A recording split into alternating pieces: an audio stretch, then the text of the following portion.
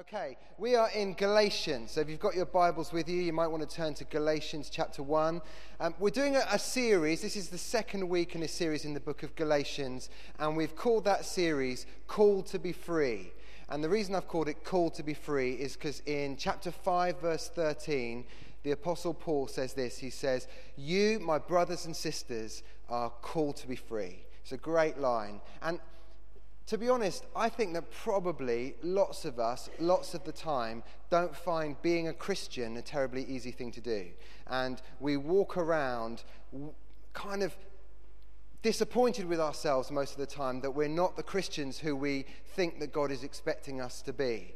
And I feel really, really excited that over the next few months, which this series is going to take us a little bit past Easter, God is going to keep saying to us again and again and again, be free.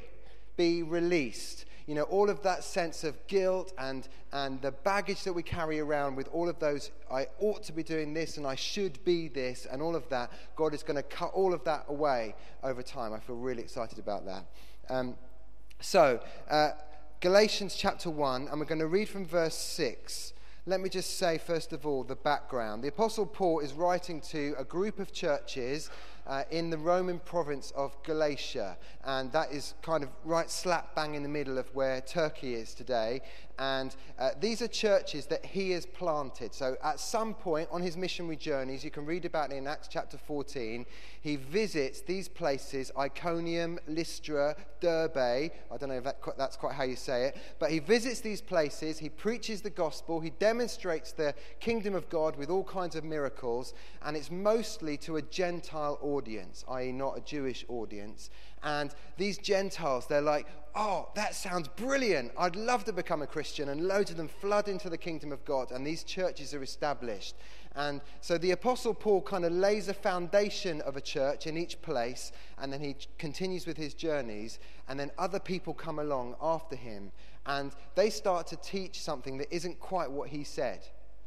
So they're saying, well, I know that you kind of have become Christians, but really, if you want to be a proper Christian, like really belong to the people of God, being a Christian is one thing, but being a Jewish Christian is really where you need to be.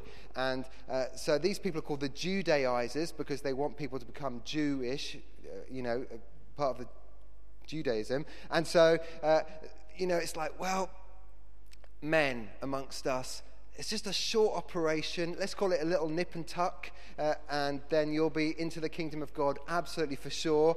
And, you have to visit the temple occasionally, and there are certain foods that you can't eat and things like that. It's not much of a big deal, but just to make sure that you're a Christian.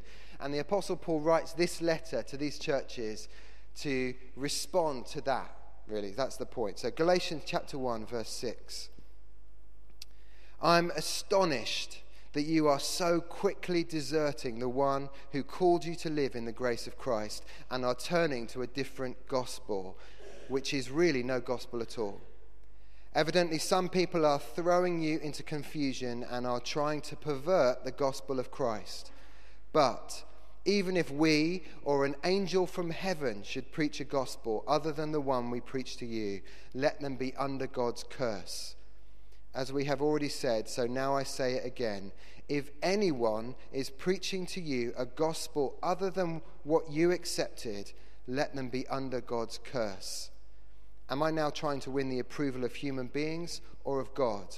Or am I trying to please people? If I was still trying to please people, I would not be a servant of Christ. Amen. Okay, so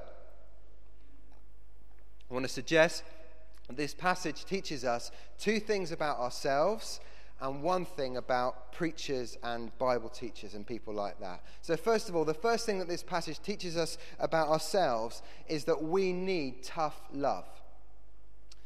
The Apostle Paul, in every other letter that he writes, starts off with thanksgiving. He starts off with, I thank my God for all of you because you're such brilliant Christians and you're really great people, something like that. And quite often, as well as the thanksgiving, he starts off with a prayer. I'm praying that God would fill you with the spirit of wisdom and understanding or something like that, revelation. And then often also he starts with a commendation. So everywhere I go, I hear about the brilliant things that you're doing with the poor or something like that. There's those kind of things at the start of every other letter except this one. And in this one, he kind of does the little, this is from Paul, and it's to the Galatians, and then it's like, right, okay, let's get down to business. Verse 6, I am astonished. And that's the kind of ancient Greek way of saying, what on earth do you think you're playing at? Something is badly wrong. And then he goes on to say in verse 7, he talks about these people who are trying to pervert the gospel. And then in verse 9, he says that those people who are trying to pervert the gospel, they should be under God's curse. And he says that twice. They should be under God's curse. And all of this language is supposed to kind of slap the Galatians round the face. It's like, stop right where you are. Do not move another muscle. Something is wrong, and you need to realize it straight away. Now, we might think to ourselves, well, maybe Paul just doesn't like them very much. It's quite easy to be harsh with someone who you're not that keen on, isn't it? But actually, nothing could be further from the truth. These are people who he deeply, profoundly loves. And so, for example, 9 different times in this letter, he calls them my brothers and sisters. And then in chapter 4, verse 19, I love this. He says, my dear children, for whom I am again in the pains of childbirth. It's like, I feel the anxiety of this situation so much, it causes me almost physical pain. He desperately loves these people, and that is precisely why he is willing to step over the threshold of their lives and say, you've got this wrong, you're out of order, you're in error, you're in very severe danger. He cares about them enough to confront them. And the reality is that we all need people in our lives who are willing to do exactly that, who care about us enough to step over the threshold of our lives and to confront us and to challenge us when they can see that we're in error or that we're in sin. I was looking for some verses with this idea in it in the book of Proverbs, and I came up with these ones. Proverbs 27, verse 5. Better is open rebuke than hidden love. Wounds from a friend can be trusted, but an enemy multiplies kisses. I love that. Wounds from a friend can be trusted. I nearly called this talk Wounds from a Friend, but then I found this other verse in Proverbs 6:23. Correction and instruction are the way to life. Abundant life is found when we have people in our lives who are willing to correct us. When I was at Bible college, which feels like about last week, but wasn't, we used to have these different kind of very well-known preachers and teachers who would come round and take a chapel service on a Wednesday. And we had this guy, Gordon MacDonald. And Gordon MacDonald had been the pastor of the largest church in New England in America. He was also the president of InterVarsity, which is a massive student movement, Christian student movement in America. And he'd also written this book called Ordering Your Private World. And it was all about how do you make sure that your life doesn't suddenly collapse? How do you make sure that you just don't suddenly stumble into sin and lose everything? And it was all about kind of putting structures in place in your hidden life and in your personal life to make sure that you've got a good chance of not falling into sin. And having done all of that and travelled all around the world talking about how not to fall into sin, Gordon MacDonald had an affair. And his whole life fell apart and he lost everything for a period of time.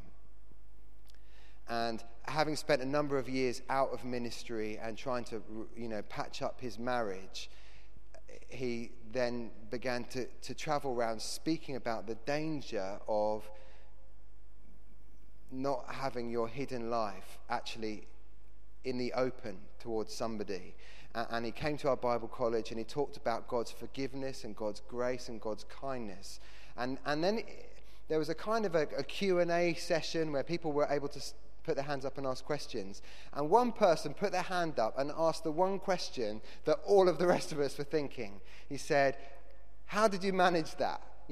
How did that happen? That you were the one person who was going around telling everyone about not falling into sin, and then you allowed that to happen in your own life. And he said this, and I'll never forget it. He said, I had no one in my life who would look me in the eye and ask, how is it with your soul? Actually, nowhere in the world is it easy to confront people. You know, you could go to all kinds of Eastern cultures, Eastern societies, where the high value is on honor and not being ashamed. And in that culture, it's so difficult to come up to someone and to confront them with their sin or their error, because you'd be causing shame for them, and then by doing that, then they wouldn't think that too highly of you, and then you'd be ashamed. And so in their culture, I'm sure it may be the case in Sri Lanka, I don't know, but it's so difficult to actually confront somebody, challenge somebody about something. But the truth is, in our culture, in Western culture, the high value is on tolerance, isn't it? You know, I'll allow you to do whatever you want in your life, as long as you allow me to do whatever I want in my life. And we'll just tolerate one another, and that works pretty well. And so then in our culture, to step over the threshold of somebody else's life and to say, I think you're badly mistaken in this area of your life, comes across as profoundly intolerant, doesn't it? And very judgmental.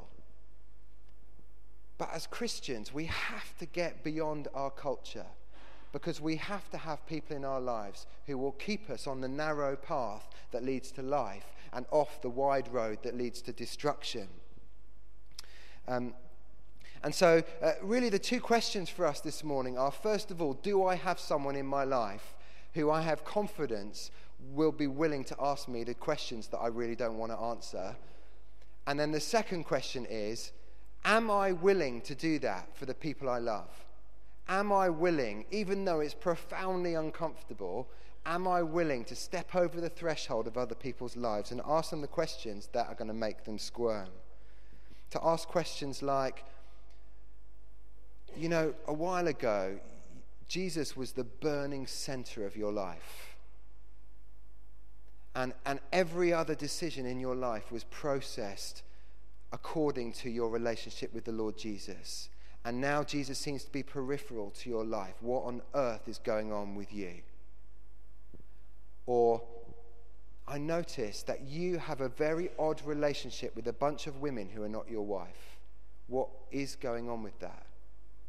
Or, whenever we hang out, you get very drunk. Is there a problem? Or, where are you? You know, we used to see each other every week at church, but we never see one another anymore, and I'm at church every week. Where are you?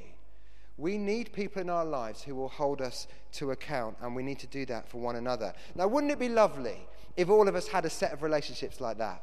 You know, wouldn't it be lovely if each one of us had a kind of a matrix of relationships, you know, people who we knew were safe, and there was a kind of a mutual submission and a mutual love and care for one another, to the degree that we would be willing to step over the threshold of each other's lives and hold each other to account. That would be lovely, wouldn't it? Do you know, there is a phrase that we use all the time to describe a matrix of relationships like that. It's called the local church.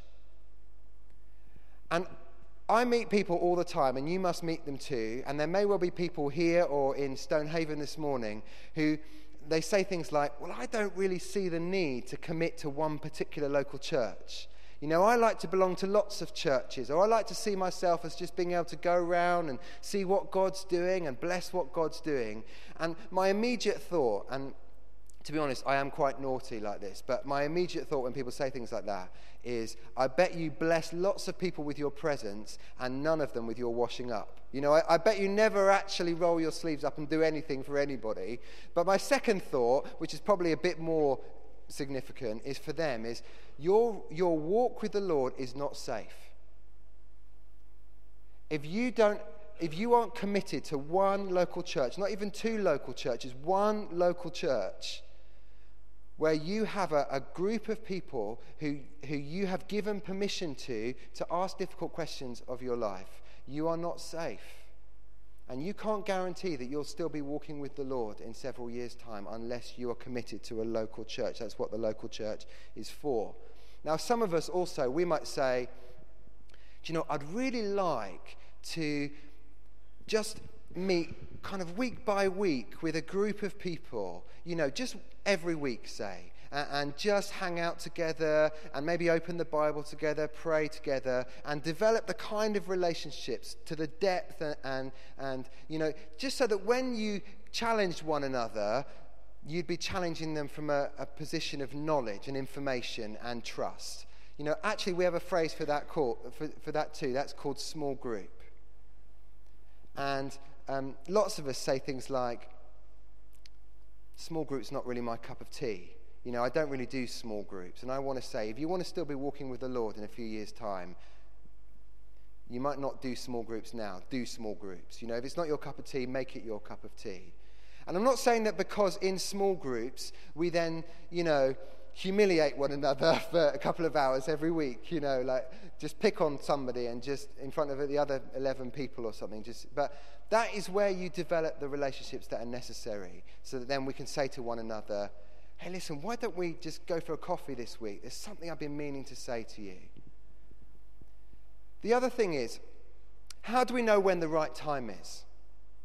You know, when we see something in our brother or sister's life, how do we know when it's the right time to just step over get over ourselves and actually say something? Well, I think verse 6 is important. He says, I'm astonished that you are so quickly deserting the one who called you. Notice the present tense. You are so quickly deserting. Right? So he has just noticed this. This is something that has just come to his attention, and immediately he's doing it. It's not good enough to say to our friend, I did wonder whether I should say something. I decided against it. That's not good enough. The right time to confront somebody with something that you see in their lives is right now. That's the first thing. So, we need tough love. That's the first thing. You might say, well, why do we need tough love?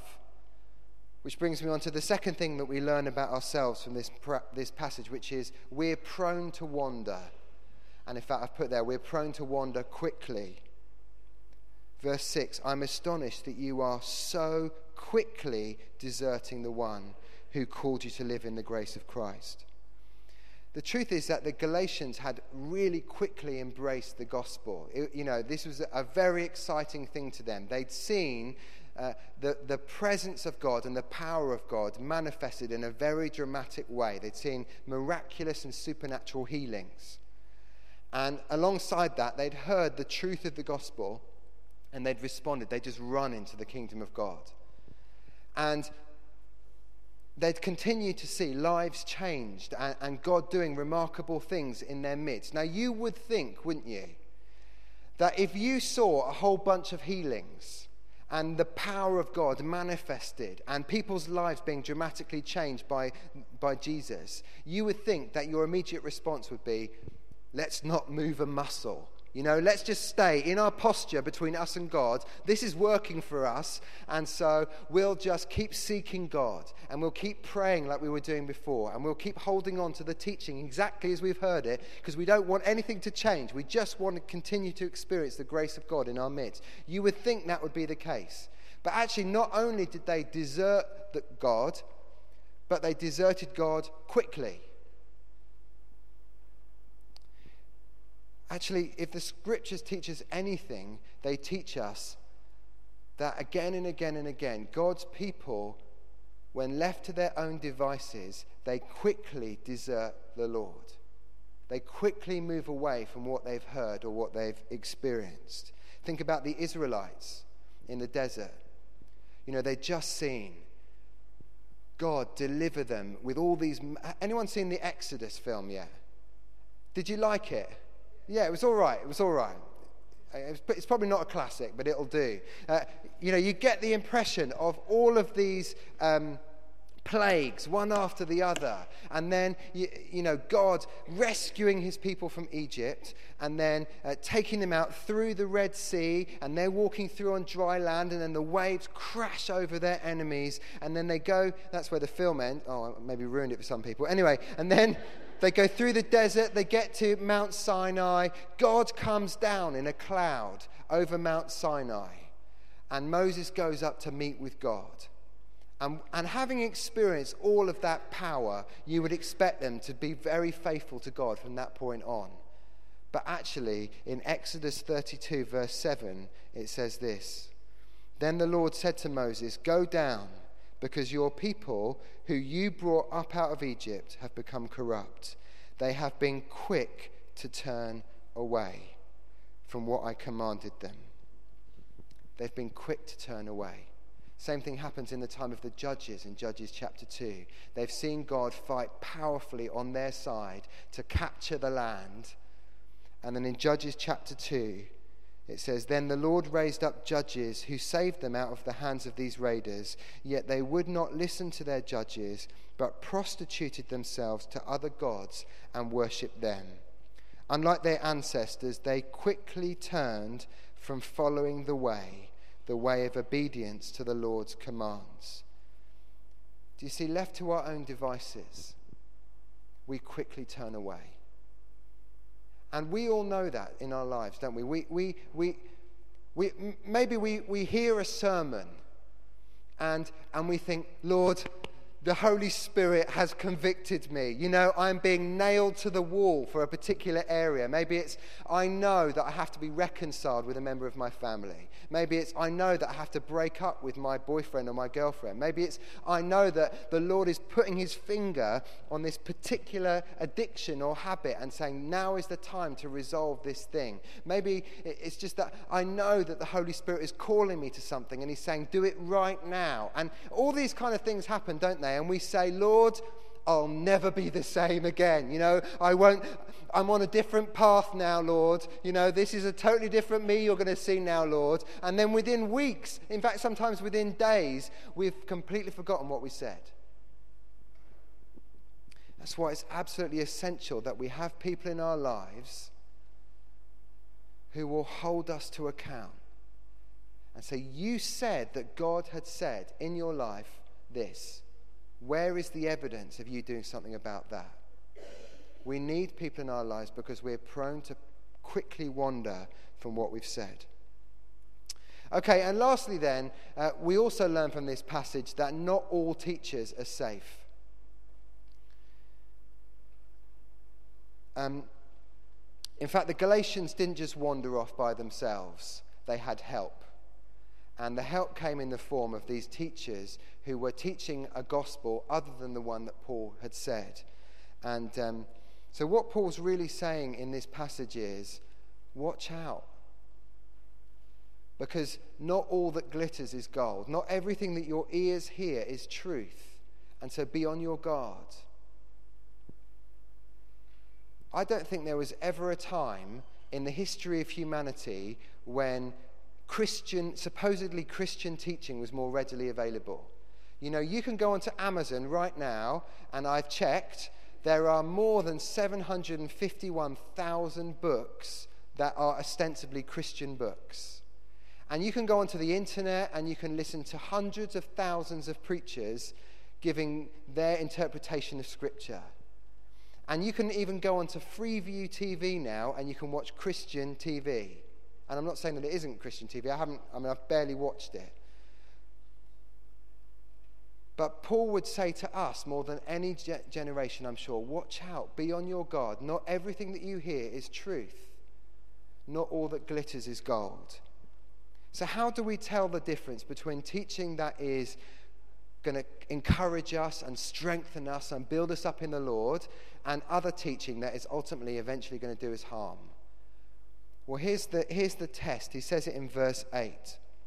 He says, now you might go into the woods in the dark, and you might be just perhaps you're walking your dog, if you have a dog, and you're walking in the dark in the woods, and then suddenly there's a flash of lightning, and there's a thunderbolt, and there's smoke, and the whole place is lit up, and then there's an angel. And the angel comes to you and brings a special revelation that's just for you. And it feels like it's an uplifting and an encouraging and a positive revelation, and you take that to heart. Paul says this, even if an angel should preach a gospel other than the one we preach to you, let them be cursed. In other words, the test of a good teacher is, are they teaching the one true gospel, or are they teaching a deviation from the true gospel? That's the test of any good preacher or teacher. And so, very briefly then, how do we tell what are the marks of a different gospel and what are the marks of the true gospel? First of all, the different gospel. Firstly, a different gospel is marked by additions to in Christ alone. Perhaps to the Galatians, it seemed like, look, you've got the majority of it anyway, but would you mind just not eating pork? And some of them will have just gone, well, I don't really like bacon anyway, to be honest. So, that's fine. And to be honest, I have got a bit of spare time, so I don't mind going to the temple on my day off. That kind of a thing. You can imagine that for some people, it just seemed like a few harmless customs. To the Apostle Paul, to add anything to the gospel is to take it all away. I've got a machine in my kitchen that makes frothy coffee. I'm sure that some of you have got that kind of a contraption. And over Christmas, I started to get, to take it to a whole new level. I even took my coffee grinder and I went onto YouTube and I found out how I could dismantle my coffee grinder and then just make it grind even finer and then put it all back together again. And so, I was making pretty good coffee, and then I was perfecting my milk technique as well over Christmas, just trying to get it really smooth, not big bubbles, tiny little bubbles. I still can't do the thing where you make shapes on the top. They still look like, funny shape. Exactly, it's going badly. Someone will have to show me how to do that. Anyway, the point is, just imagine, right? Over Christmas, my in-laws are there as well, and I'm saying to my father-in-law, Keith, I'm going to make you a really lovely coffee, and I'm going to make it just how you like it. The only thing is, I've just started adding just a little special extra ingredient. You're going to really love it. It's just a little bit of poison! That woke you up, didn't it? Suddenly, that's no longer a nice, smooth latte. That's just poison. The whole coffee is poison. That's just bad. To the Apostle Paul, to add anything to the gospel is to take it all away and to make it absolutely toxic. Anything that sounds like believing in and trusting in Jesus is not quite enough to make you acceptable to God is a different gospel. Even if it's, if I were you, just to make sure that when you get to meet Jesus face to face in all eternity, he doesn't say, I never knew you. If I were you, I would just make sure that you speak in tongues. Or if I were you, I would just make sure you know your Bible really well. Or you know how we all dress quite smart and you dress quite scruffy when you come to church? I would try and smarten yourself up if I were you. Or I would just try and sort out some of your lifestyle issues just to make sure that God accepts you. Anything that sounds like that is a deviation from the gospel. So the test is the message that I'm hearing by grace alone, through faith alone, in Christ alone? And if it isn't, it's a different gospel. Secondly, a different gospel causes us to lose our peace.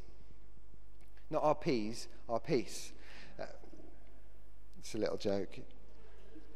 What is the effect of this false teaching on the Galatian church? Well, actually, it tells us in verse 7. It says that the teachers are throwing the believers into confusion. And that word that's translated as confusion is exactly the same word that is used to describe the disciples in the Gospels whenever they see Jesus and they think he's a ghost. It happens a few times. He's walking on the water. It's a ghost. No, it's not. It's Jesus. But in that moment, they're terrified. And so what Paul's telling us is that this teaching, this false gospel, it's not just, this is a bit confusing. It's bringing fear into the camp. And it's causing it's just a mess. They don't know which way is up anymore. And they're deeply troubled. Any message that isn't by grace alone, through faith alone, in Christ alone, is going to cause us to lose our peace. Because it's ultimately saying you need to look within yourself and try and find something within yourself that will make you acceptable to God. And you'll never be completely sure whether you found it or not. And so you'll always be afraid. But the true gospel is not like all the other gospels and all the other religions that say it's all about what you do. The true gospel says Jesus has done it. It's done. And that's where the peace comes from knowing I can be certain that it's finished. My sin's dealt with. I'm 100% acceptable to God the Father because God the Son was an acceptable sacrifice. And thirdly, a different gospel reverses the order of salvation. Verse 7, it says some people are trying to pervert the gospel of Christ. And that word that's translated as pervert means literally to twist so as to reverse. And so in other words, the true gospel says God, in his grace, in his mercy, has reached into your life. And he's transformed you, and he's changed you. And therefore, because he's changed you, you should now live that out as a changed person.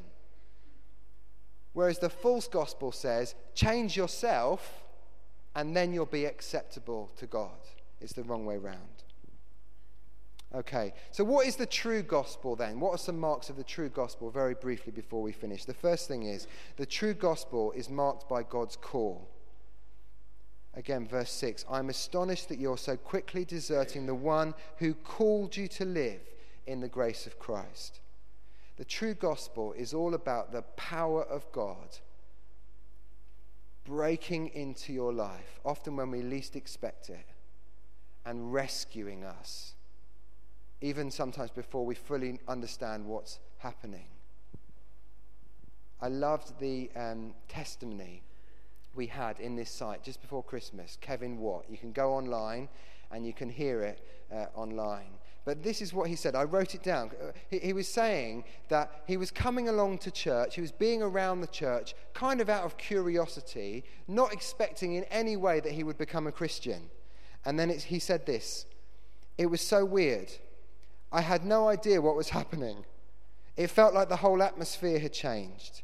The room was quiet and frozen in time, except the preacher and what he was saying.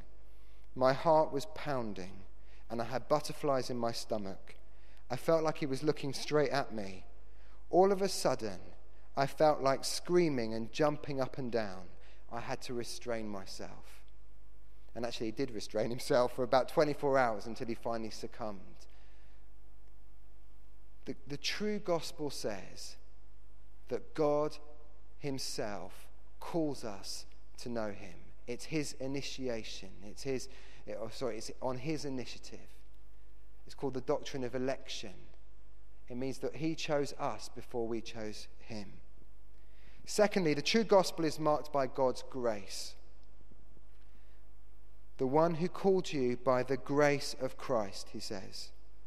Just before Christmas, we all went out, didn't we? In fact, first of all, we brought all of our Christmas hampers. Lots of people at every site of our church, they brought these Christmas hampers. Just about 200, I think 194 or something like that. And they brought them to the front of their sites. And then, on a particular Sunday, just before Christmas, we all went out in different teams all over the northeast of Scotland to different sheltered housing complexes and different blocks of flats with elderly people in them. And we knocked on their door and we said, look, we just want to give you this gift from City Church. And I went out with a team of people from here, and I did the same, and I was mostly the brawn rather than the brains of the outfit, if I could say that. And well, probably can't actually. Anyway, we knocked on the door, we delivered these things, and time again people said the same thing.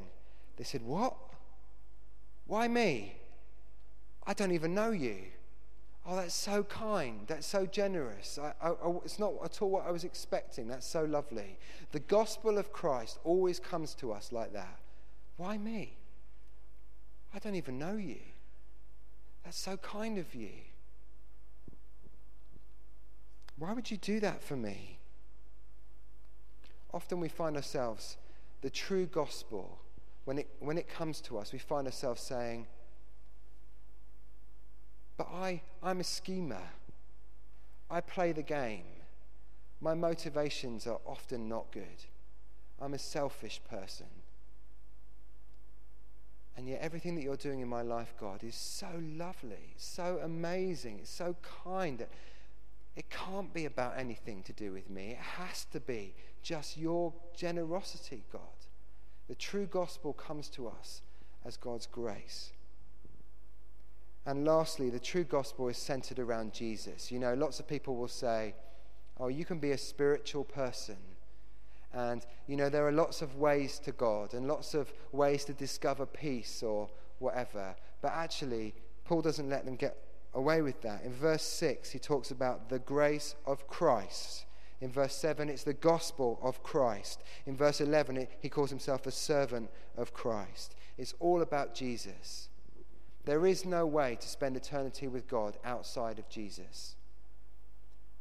Any gospel that doesn't clearly state that it's about Jesus allowing his own body to be broken and his own blood to be shed and his own real body being laid in a real tomb and then being really raised from the dead, and then now he really being seated at the right hand of the Father, having offered the sacrifice he made in the Holy of Holies in all eternity on our behalf. Any other gospel other than that is a deviation. The true gospel is about Jesus. Why don't we stand?